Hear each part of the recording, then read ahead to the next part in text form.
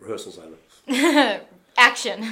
Hello everyone, welcome back to another episode of Getting Me Through Life and all the questions that I have, using this podcast as a bridge to get my questions answered. I'm joined by my lovely co-host, Brianna Short, and my not so lovely co-host, Warren Ansell, who is the owner of Proactive Health. And this is why I get paid more than you, Dan. Fair call.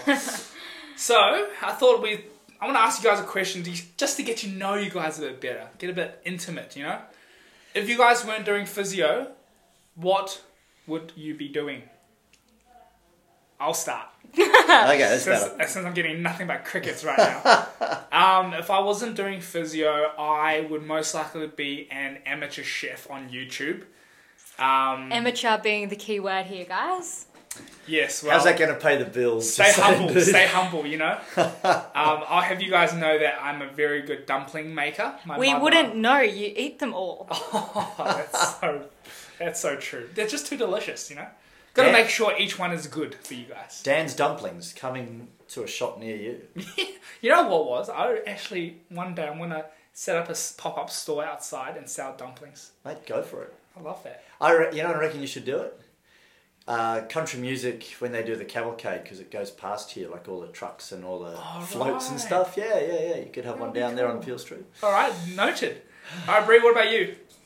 Me, I would obviously either be a doctor or a Victoria's Secret model. I am the brains, the looks, and the humour behind this podcast, guys. Well, I mean, I wouldn't mind being a Victoria's Secret model as well. Oh, gosh. No, please. Not that I've done any research in that. Look, I think... in a perfect world, I would have joined the military or become a pilot in the military, maybe. Something like that. But not to be when you wear Coke-bottom glasses. So, Dan, what are we helping you with today? What's our topic today? Thanks, guys. It's not puberty again, is it? No, not today. I've got that question answered. It's all good. Dr. Google answered that for me. Come on, you had a picture book. We know. Stop exposing me, guys. Okay, my question for you guys today is, it's your second day at working as a private practice, new grad. And how do you seem confident when you're really nervous inside and you're shaking your boots? How do you seem confident to your patients? Okay, confidence.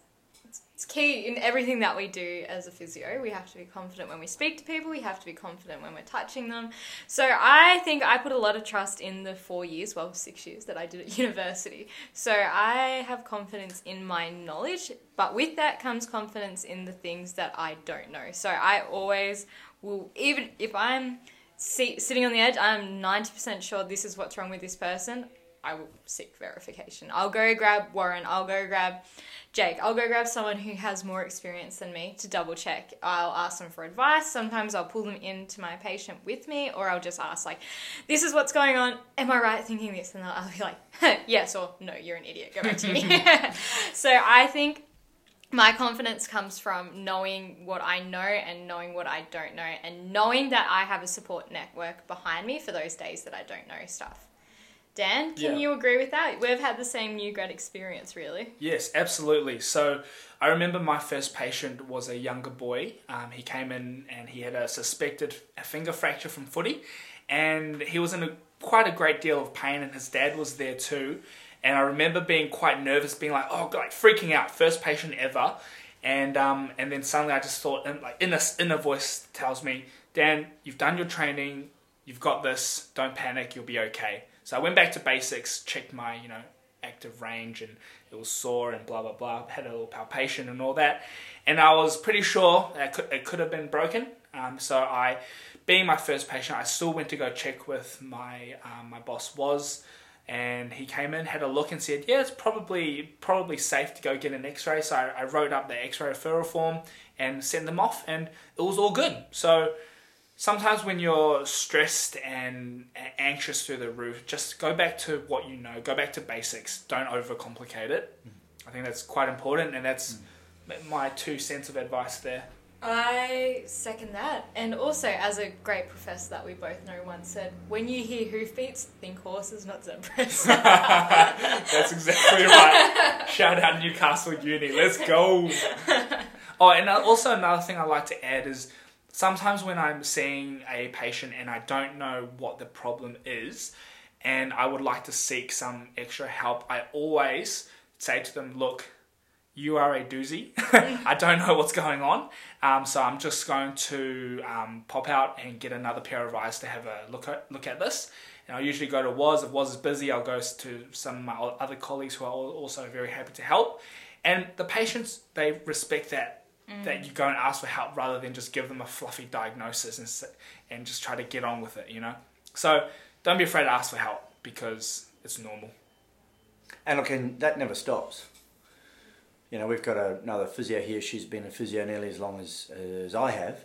But if it's an injury or an area that she doesn't have a strength in, she will, she'll go find another physio on the team that has experience in that field, just to pick their brain. So I think it's important when you're looking for a job as a new grad to look for somewhere that has those systems, those safety nets in place, whether it's a new grad position at a hospital or a private practice setting like this, where there is options where you can go knock on doors.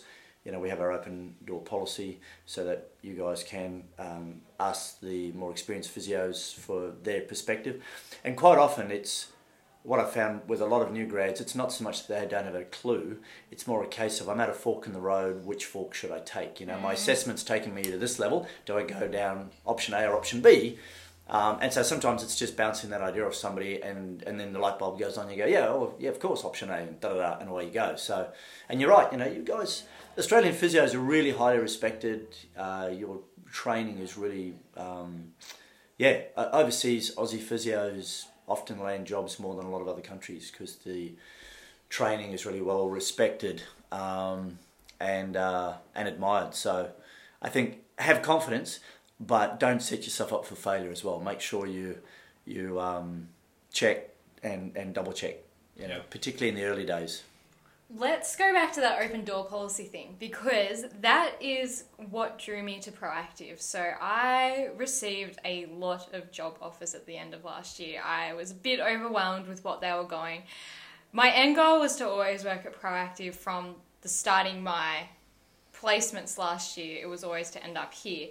But I had mates on placement here and they spoke about this time when the new grad that was working there, Daniel Chang, had to go in and ask Warren a question and was always supportive. He never said, well, why the hell haven't you checked this? Like, isn't that the first thing you would do? Not in front of patients. Yeah, that was after. What are you doing? That was what stood out to me against all other practices the most. So there was a time when I was tossing up between two, and thank God I did not pick the other one, but it was that open door policy, that support, that I would always have someone there to have my back. Except for the women's health physios, they seem to always have a do not disturb sign on their door. What's the go with that? Very uninviting. Trust me, there's really good reason for that. We've all been scarred. Let's not talk about it in front of Daniel. Except me, I've still got my innocence with me, so... Look, I think that's important to, you know, we've talked about earlier about how, you know, the average new grad stays in physio for 7 years and then they go on the 7-year burnout. And I think a lot of that might be due to negative experiences in the first couple of years where some organisations just flog the new grad and don't really care about their development. And for me, I like to think about the long game. You know, I mean... You know, as a profession, I think, you know, physiotherapy has a lot to offer the community and we've got to make sure that we do a really good job. And so my philosophy in life has always been I'm part of the problem or part of the solution. So I either have an open door policy and I help you guys get better, and not just me, but the other fantastic people on the team here that help you guys out. And then what's part of the solution? So when I'm an old fart in a nursing home, the physio that looks after me has got warm hands and a kind heart. I've got cold hands. What does that say? Brent, you are never visiting me in a nursing home on a professional basis. Or I could be part of the problem and just flog the new grad, which quite a few private practices do, and some hospitals, to be honest. I've experienced that myself in a hospital situation where there hasn't been any support. So I think, you know, have confidence in what you do, make sure there's a safety net, but also, like Bree said, do your research and find a place that's going to match what you do and how you want to do it, and help you become better at what you do. I mean, when you leave uni, there's always so much to learn, but don't forget you've spent 4 years learning. You actually have a lot of info smashed up into that brain of yours. One other thing I'd add is sometimes building the rapport with patients is often overlooked, and it's very important. If you can have a good relationship with the patients, then it's like they are, you talk to them as a human rather than as a patient. Yeah. And they respect that, and you can often get a better outcome. Research says that if you have a better therapeutic alliance with your patients, they want to do the exercises, be more compliant with the exercises, and just upwards from there. So Dan, how are you feeling? Yeah, look guys, thank you so much. I'm feeling so much more confident in my... So guys, disclaimer, it's Dan's second day on the job. Actually, Bree, he's been fired. Alrighty. And on that note, I think we might just wrap things up there. Great idea. Thanks for listening, guys. See you next one. Bye. Bye.